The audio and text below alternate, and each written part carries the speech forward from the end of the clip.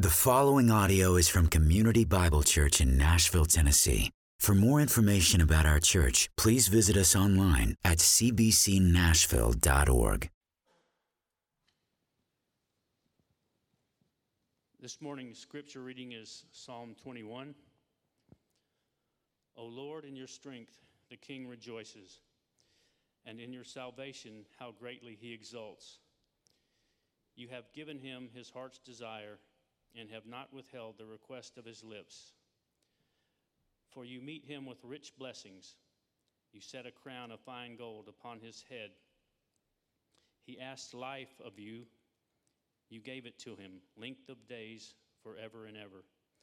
His glory is great through your salvation. Splendor and majesty you bestow upon him. For you make him most blessed forever. You make him glad with the joy of your presence. For the king trusts in the Lord, and through the steadfast love of the Most High, he shall not be moved. Your hand will find out all your enemies. Your right hand will find out those who hate you. You will make them as a blazing oven when you appear. Lord, you will swallow them up. Lord, the Lord will swallow them up in his wrath, and fire will consume them. You will destroy their descendants from the earth, and their offspring from among the children of man. Though they plan evil against you, though they devise mischief, they will not succeed. For you will put them to flight. You will aim at their faces with your bows. Be exalted, O Lord, in your strength. We will sing and praise your power.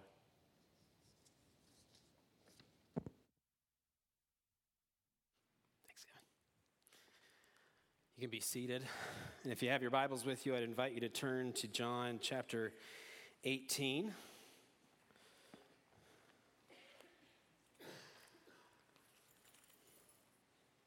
If you've been with us, we've been working our way through John, and we now come to that final day heading into the crucifixion. The psalm that Kevin just read, some of the last few lines, says, though they plan evil against you, though they devise mischief, they will not succeed, for you will put them to flight. You will aim at their faces with your bows. Be exalted, O Lord, in your strength. We will sing and praise your power. This is kind of the scene that we started last week. We're looking at a little bit more this Sunday. The devising mischief, plotting evil against Christ, against the Messiah. That's what's happening here in these trials. The trial that we read about a little bit last week as Jesus is before the Jewish authorities, and now this week as we're looking and Jesus is brought before Pilate. These are kind of shams of trials. They are trials that have been carried out, arrests that have been carried out in the middle of the night, kind of under the cover of darkness, trying to hurry through. And yet our Lord is King of kings and Lord of lords, and he is subjecting himself to this. As we'll see in the story, as we see the Jewish authorities and the Gentile authorities going back and forth, it's so important for us to realize that Jesus, the Son of God, is standing there observing the kingdom of man and their arguments. So a few weeks ago, we were in the garden. Jesus, if you recall, the band of soldiers and the Jewish authorities come to the garden led by Judas. And Jesus doesn't run and hide, but Jesus steps forward and says, "Who do you seek?" Jesus willingly gave himself up to arrest. Even when Peter pulls his sword out, slices off the ear of the servant of the high priest, Jesus says, Peter, put your sword away. Am I not to drink from the cup that my Father has prepared for me? This was the very mission that Jesus had, was to go to the cross. They'd gone from the arrest to the house of Annas, where Jesus was standing under trial. And as we look closely at last week, Peter, throughout that first trial of Jesus, Peter denies Christ. He denies Christ 3 times. And last week, I didn't want to kind of leave us in the lurch of that kind of dark, depressing time of Peter denying his Lord and Savior. And we looked forward at the end of the story to see how Christ lovingly and graciously brought Peter back and encouraged Peter to care for the church. Well, it's now Friday morning in the story, and Jesus is about to be brought before Pilate, and that brings us to our passage. So again, if you have your Bibles with you this morning, follow along with me as I read John 18, beginning with verse 28.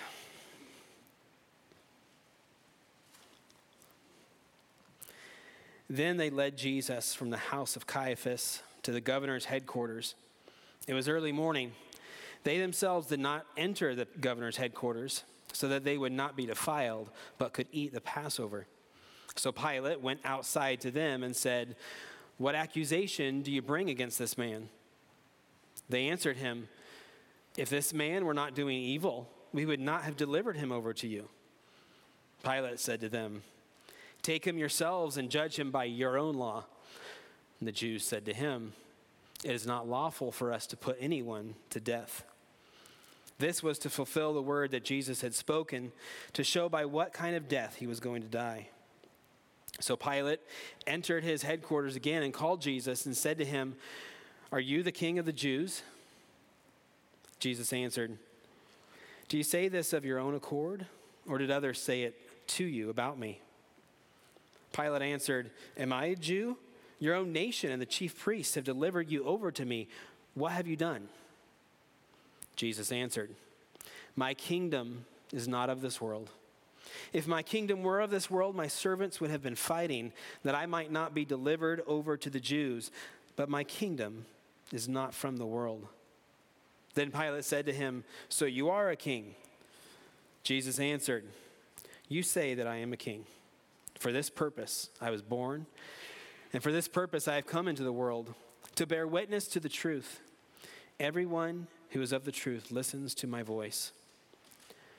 Pilate said to him, "What is truth?" Father, as we come before your word this morning, let's pray for strength. I pray that you would help us as we strive to attentively listen to your word. Father, help us to come with hearts of worship. Help us to come with a sense of excitement and delight that you have given us the privilege of coming before your word and hearing from you. Father, I pray in that regard that you would help me as I am weak and fallible. I pray that you would give me the words to say, words that stand in agreement with your words so that we can know that they are your words. Father, help us to understand what you say to us this morning through your word. Help us to believe it. Help it to draw us to worship you. Strengthen us through it, Father. Help us to see it as the very bread, the very nourishment that we long for. I pray this in Jesus' name. Amen.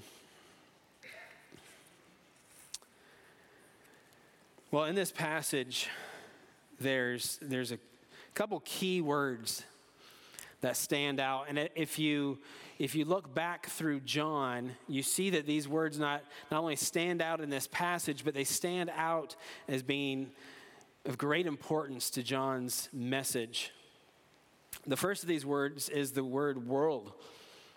You wouldn't think too much necessarily of the word world, but as you look at John's usage of this word, compared to the rest of the New Testament writers, it's far and above what the other writers' usage of the word. John uses it 78 times in his gospel.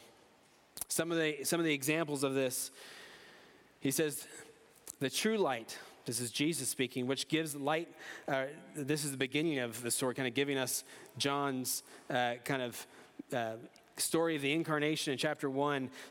He records the true light, which gives light to everyone, was coming into the world. But he, that is Jesus, was in the world, and the world was made through him, yet the world did not know him.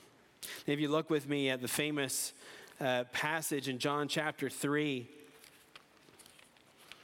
very familiar use of the word world. John chapter 3, verse 16, for God so loved the world that he gave his only Son, that whoever believes in him should not perish but have eternal life. For God did not send his Son into the world to condemn the world, but in order that the world might be saved through him. Whoever believes in him is not condemned, but whoever does not believe is condemned already, because he has not believed in the name of the only Son of God. And this is the judgment. The light has come into the world, and people love the darkness rather than the light, because their works were evil. For everyone who does wicked things hates the light and does not come to the light, lest his works should be exposed. But whoever does what is true comes to the light, so that it may be clearly seen that his works have been carried out in God. And then again in John 16, or 15 rather, Jesus says, if the world hates you, know that it has hated me before it hated you. If you were of the world would love you as its own. But because you are not of the world, I chose you out of the world. Therefore, the world hates you. And then again, I have said these things to you, that in me you may have a place. In the world you have peace, but in the world you have tribulation. But take heart, Jesus says, I have overcome the world. We looked this week at the idea of kingdom and the two kingdoms that make up this world. Next week, as this idea of kingdom carries through, we'll look at the principle of authority. If there's two kingdoms, then what authorities are there from these kingdoms? But the story of two worlds is nothing new. This is something that we see in kind of the foundational chapters of the entire Bible. In Genesis 3 through 11, as Adam and Eve sin, we see the foundation of these two kingdoms, these two worlds.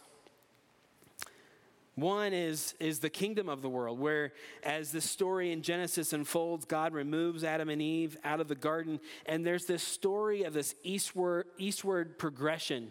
As man is rebelling against God, they move further and further away from the garden, from where they were supposed to enjoy that peace and fellowship and communion with their Creator.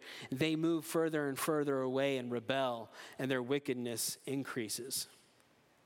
But then you see glimpses in that story of the kingdom of God as some begin to call out upon the name of God.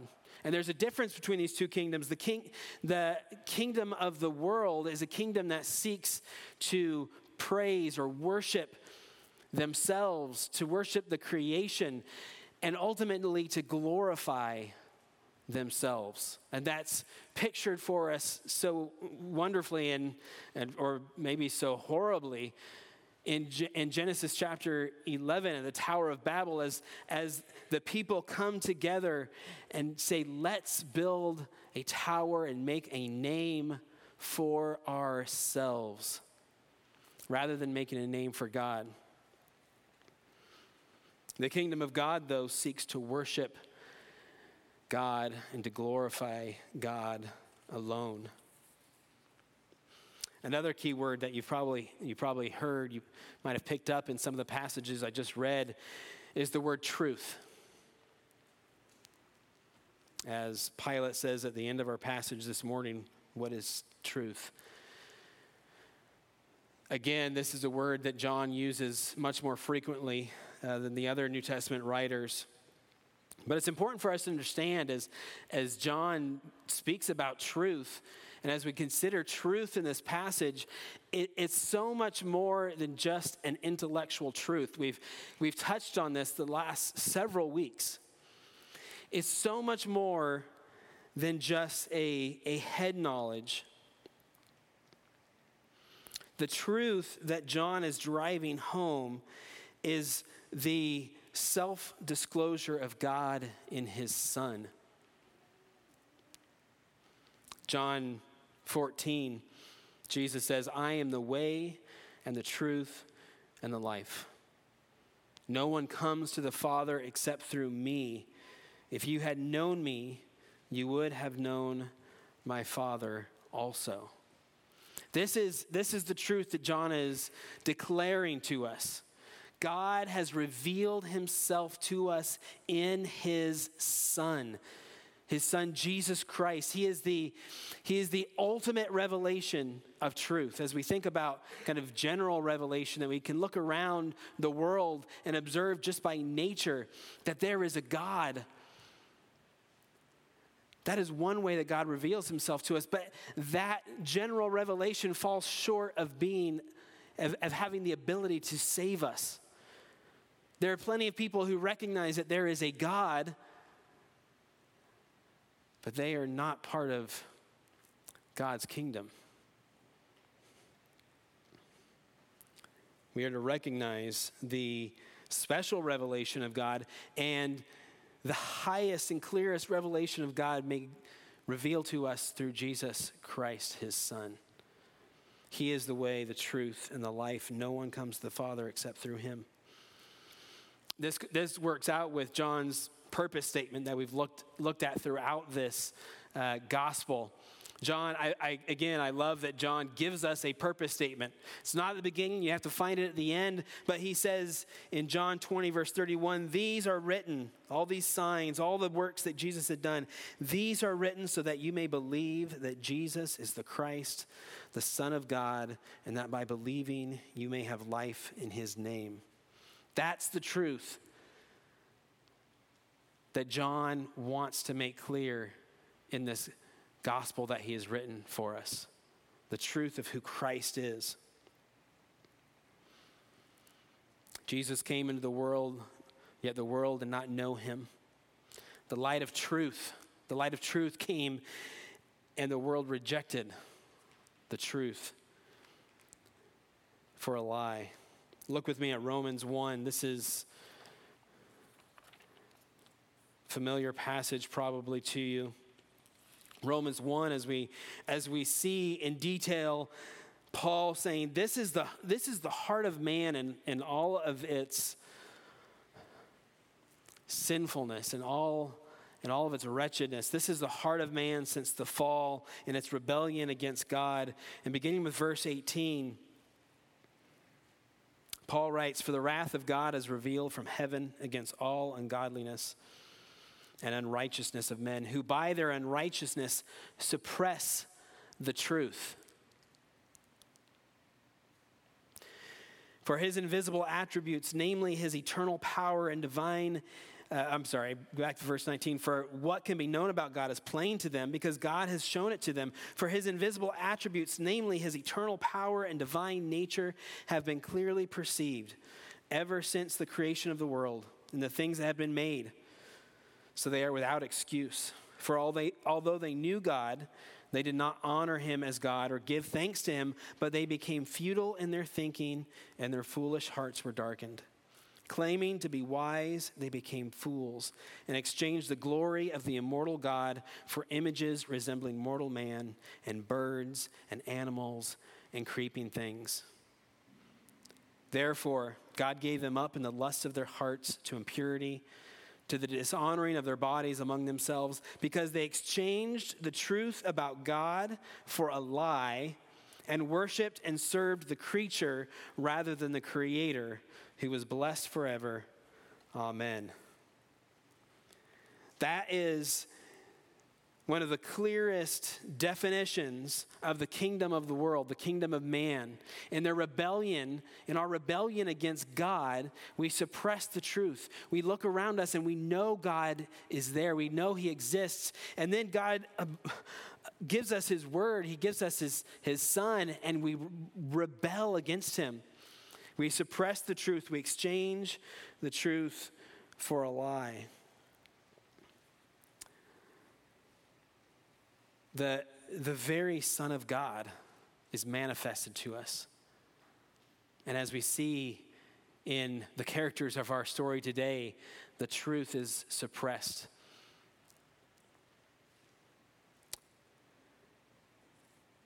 So the kingdom of the world seeks its own worship and glory. The kingdom of God seeks to worship and glorify God alone. So how does this play out? How do we see this in today's passage? Let me reread verse 28. Then they led Jesus from the house of Caiaphas to the governor's headquarters. It was early morning. They themselves did not enter the governor's headquarters, so that they would not be defiled, but could eat the Passover. That single verse right there speaks volumes to the heart of the men, the Jewish authorities who are bringing Jesus before the now Gentile authorities, before Pilate.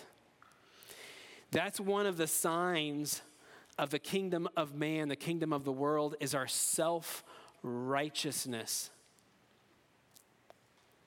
Here is a group of zealous men for the law of God. And they're bringing Jesus to the Roman governor to bring the charges against him. And they're hoping for a conviction so that he can be crucified. But they recognize that in order to enjoy their continuing involvement in the feasts of the Passover, they can't go into the Gentile headquarters, otherwise they'd be unclean, and then they wouldn't be able to enjoy the feasts.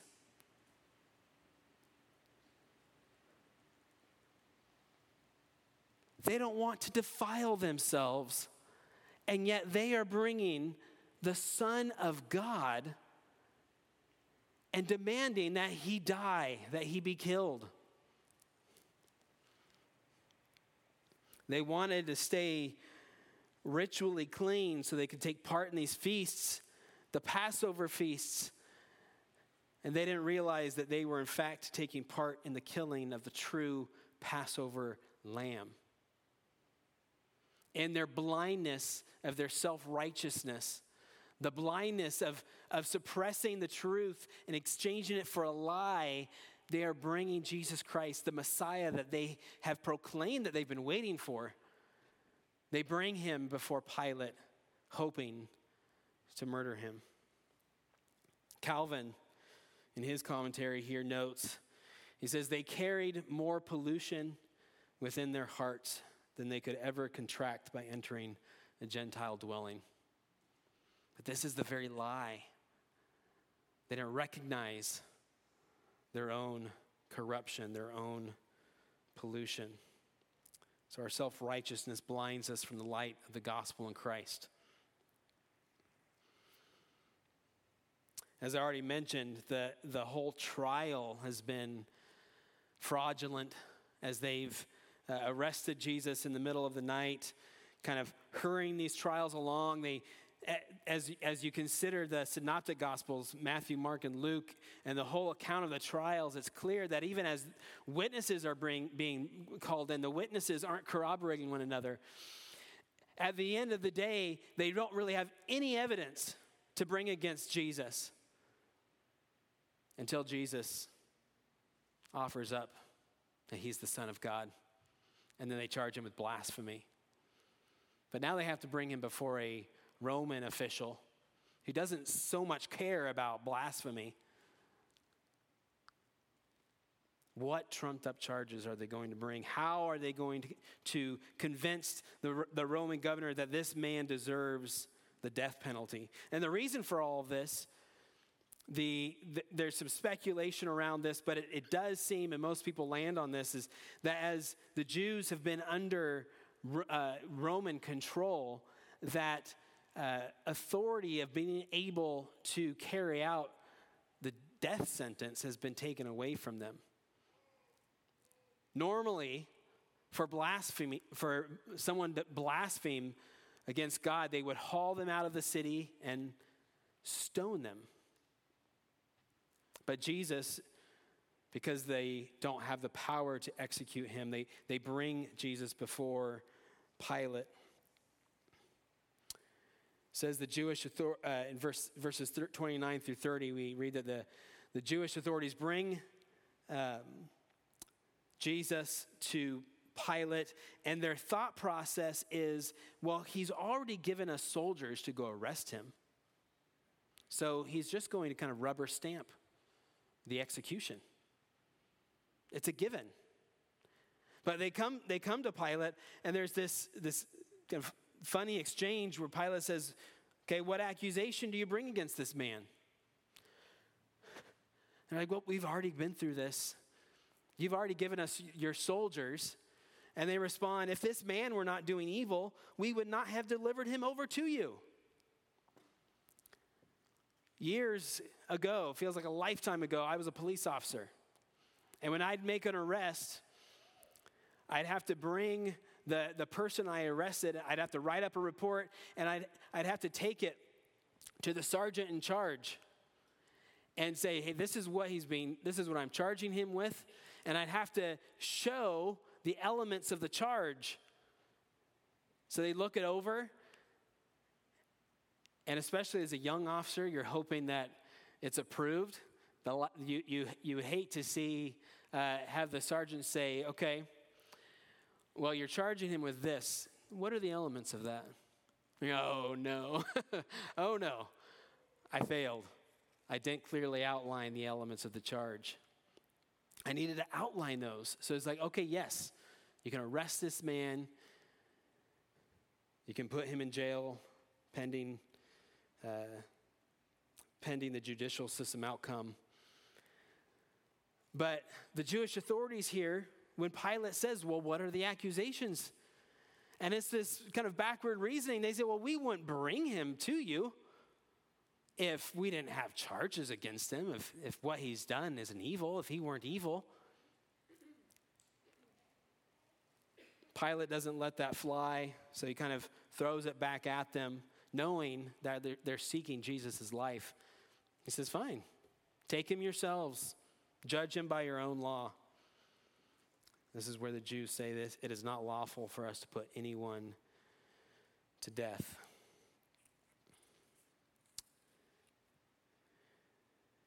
As I mentioned,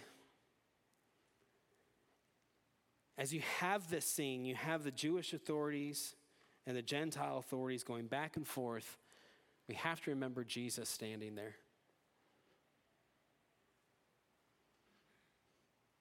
Jesus is standing there, and we wonder what might be going on, but John gives us a little snippet just to help us, to bring us back, to remember what exactly is going on. Verse 32, he says, this was to fulfill the word that Jesus had spoken, to show by what kind of death he was going to die. Anytime we see in Scripture this statement of God's word being fulfilled, it is something that's supposed to draw in us confidence and assurance that God is working through these things. Even through something like this, where the kingdom of man is hauling the very Son of God before Pilate to be executed, to be murdered.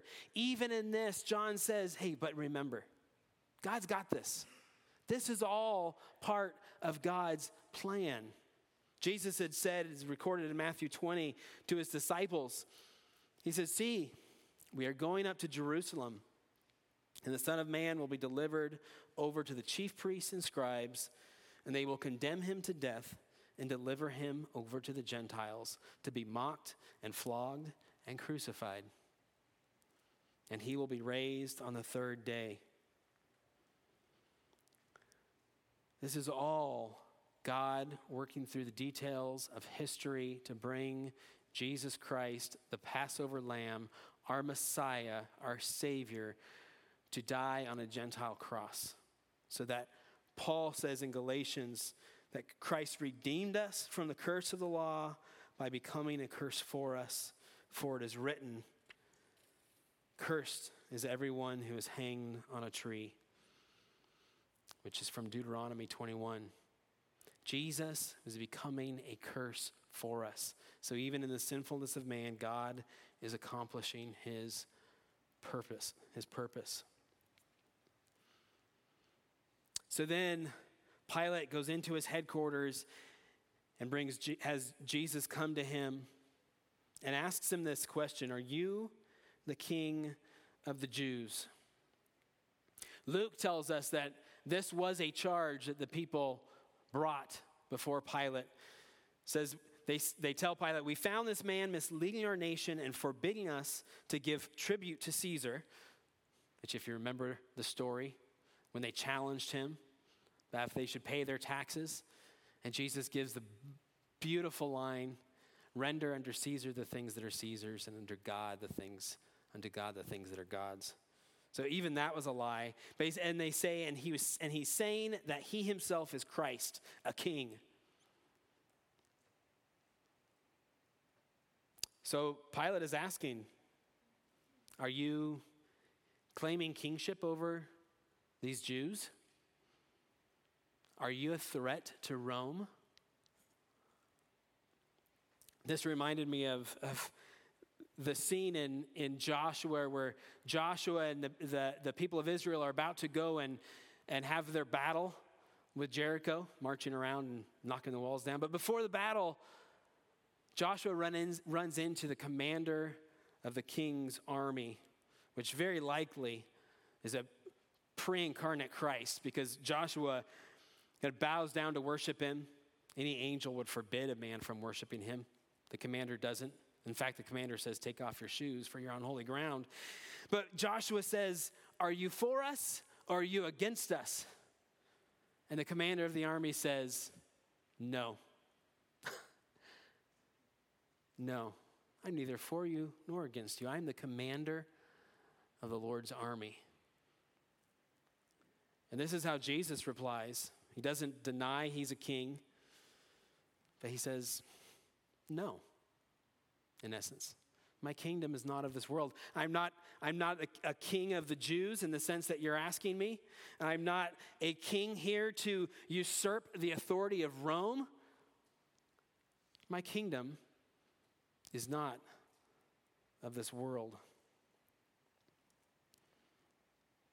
He overcomes the world not by force of arms, but by his death. He says, for this purpose I was born, and for this purpose I have come into the world, to bear witness to the truth. Everyone who is of the truth listens to my voice. Okay, so if his kingdom isn't won by force, by strength and power of arms, which is clear when he told Peter to put away his sword, well, how is his kingdom won? How are citizens ushered into the kingdom of Christ? Well, it's by the preaching and believing of the truth.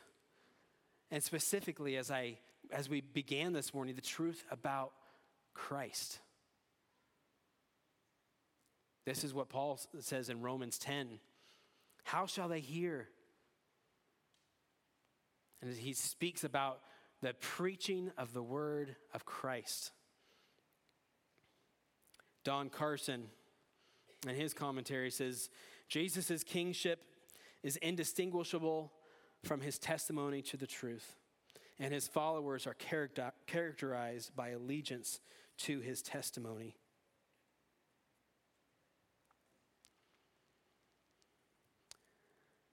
So you have this kind of mini trial of sorts as Pilate is determining if there's guilt in Christ. And as we'll see next week, he declares Jesus not guilty. We'll find out next week how Jesus still ends up crucified. But it's this interesting kind of turn of events as Pilate brings Jesus in to privately question him, and he says, "Are you the king?" Jesus does what he seems to always do. Throughout John, throughout the Gospels, you see all these mini trials taking place as the Jewish authorities send people to challenge Jesus and to try to get him to slip up. And they ask him these questions like, are we supposed to pay taxes to Caesar? Those sort of questions. And Jesus always responds with a question. Jesus turns the tables. And here, as Pilate, the one who is supposed to be holding the trial over Christ, he asks Jesus a question, and Jesus turns and asks him a question. Are you asking me this question because of something you've been told, or just kind of on your own whim? Is this something that you're asking me? And the trial, in a sense, turns. And as Jesus is declaring the truth about his kingdom, that his kingdom is not of this world, but his kingdom is one of truth, truth about the very person and work of Christ, Pilate offers up testimony that condemns him. Not Jesus, but condemns Pilate, where he asks in a rhetorical tone, what is truth?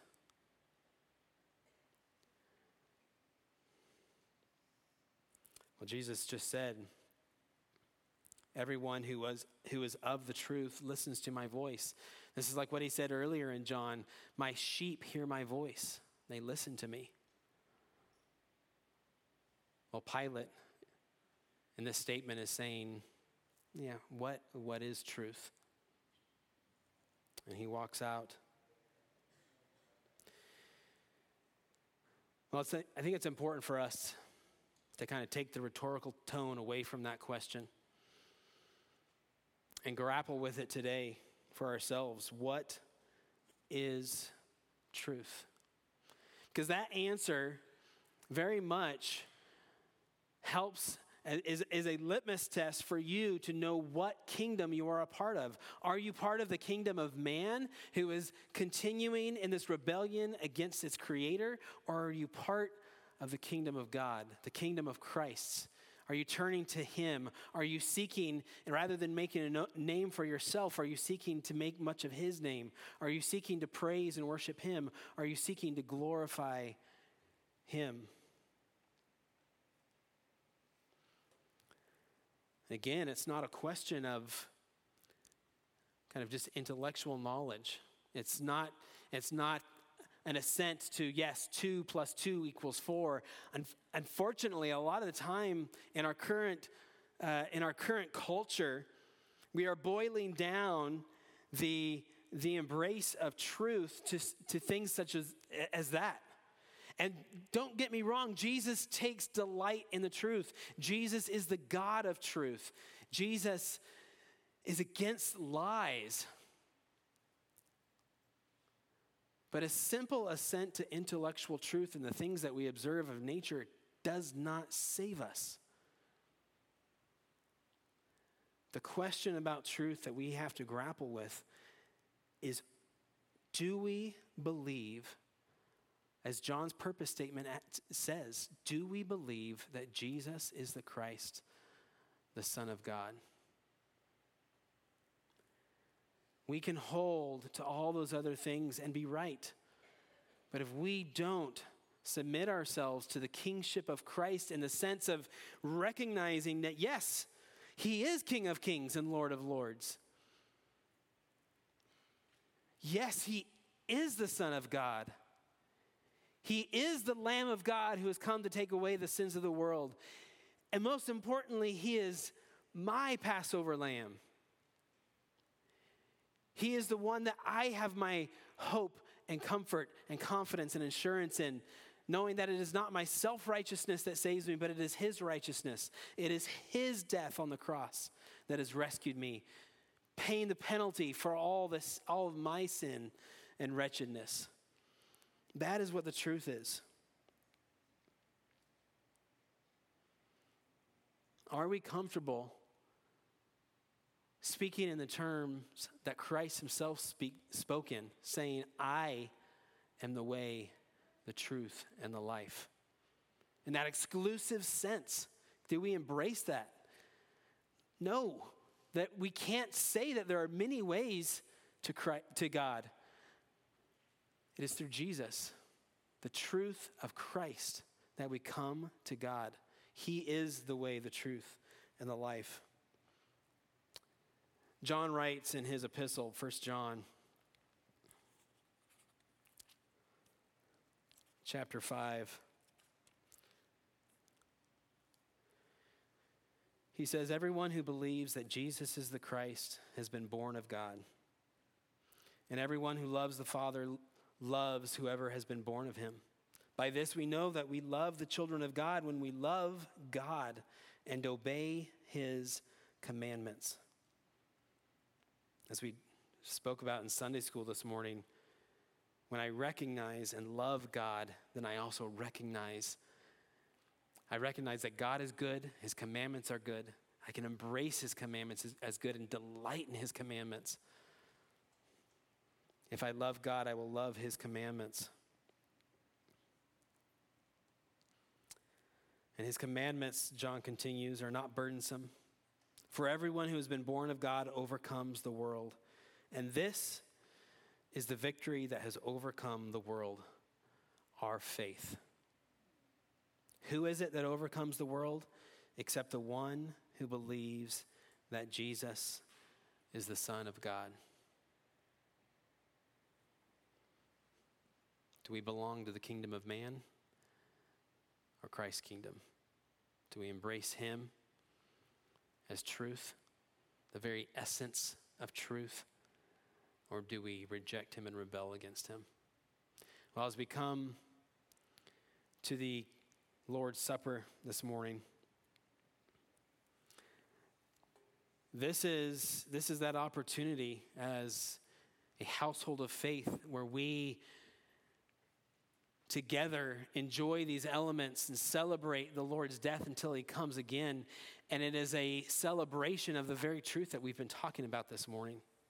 It's a celebration where we declare that even in our frailties, even in the many times that we doubt the things that God has told us to be true, he is faithful. He is just. He is worthy of all our praise. And we come and celebrate this table in recognition of that, where we are embracing Jesus Christ as the truth. We take it together in communion, in harmony with one another, celebrating the fact that when we have that faith in Christ, we are taking it as citizens of his kingdom. That we are no longer part of the kingdom of the world. We are pilgrims passing through the world, but this world is not our home. We are longing like Abraham was longing for a heavenly kingdom. And we take this meal in light of the fact that we will one day celebrate that wonderful feast in the presence of our Savior. So as we come before the Lord's Supper, if you're here this morning and you don't embrace the truth of who Jesus Christ is, that he is the Son of God, that he is the Messiah, that he is your sacrificial lamb, that can be your only hope and comfort in life and death. If you don't embrace that, you don't believe that yet, then please allow these elements to pass by you as we serve them. And we say that just because we don't want you to be confused. This meal does not save you. This is a celebration of what we firmly believe is the salvation that has been purchased for us by Christ. We don't want you to eat this in an unworthy manner as someone who thinks that you can embrace the world and embrace God's kingdom. It doesn't work that way. We want you to know that even through your weaknesses and frailties, that if you have faith in Jesus Christ as the Son of God, then you are welcome to this table. Let's pray and we'll take it together. Father, I just pray that you would help us in a passage like this today as we see your Son in his humility, submitting himself to these worldly authorities.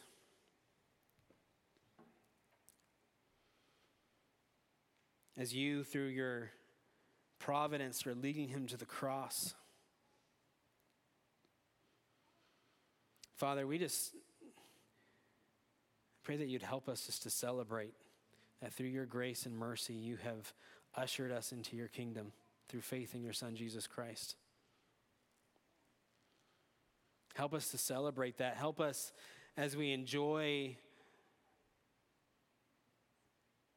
these elements together, the Lord's Supper. Help us to recognize that we stand here not because of anything that we have done, but we stand here completely because of what your Son has done for us. Help us to celebrate this today with hearts full of joy and gratitude for what you have done for us through your Son. And it's in Jesus' name we pray. Amen.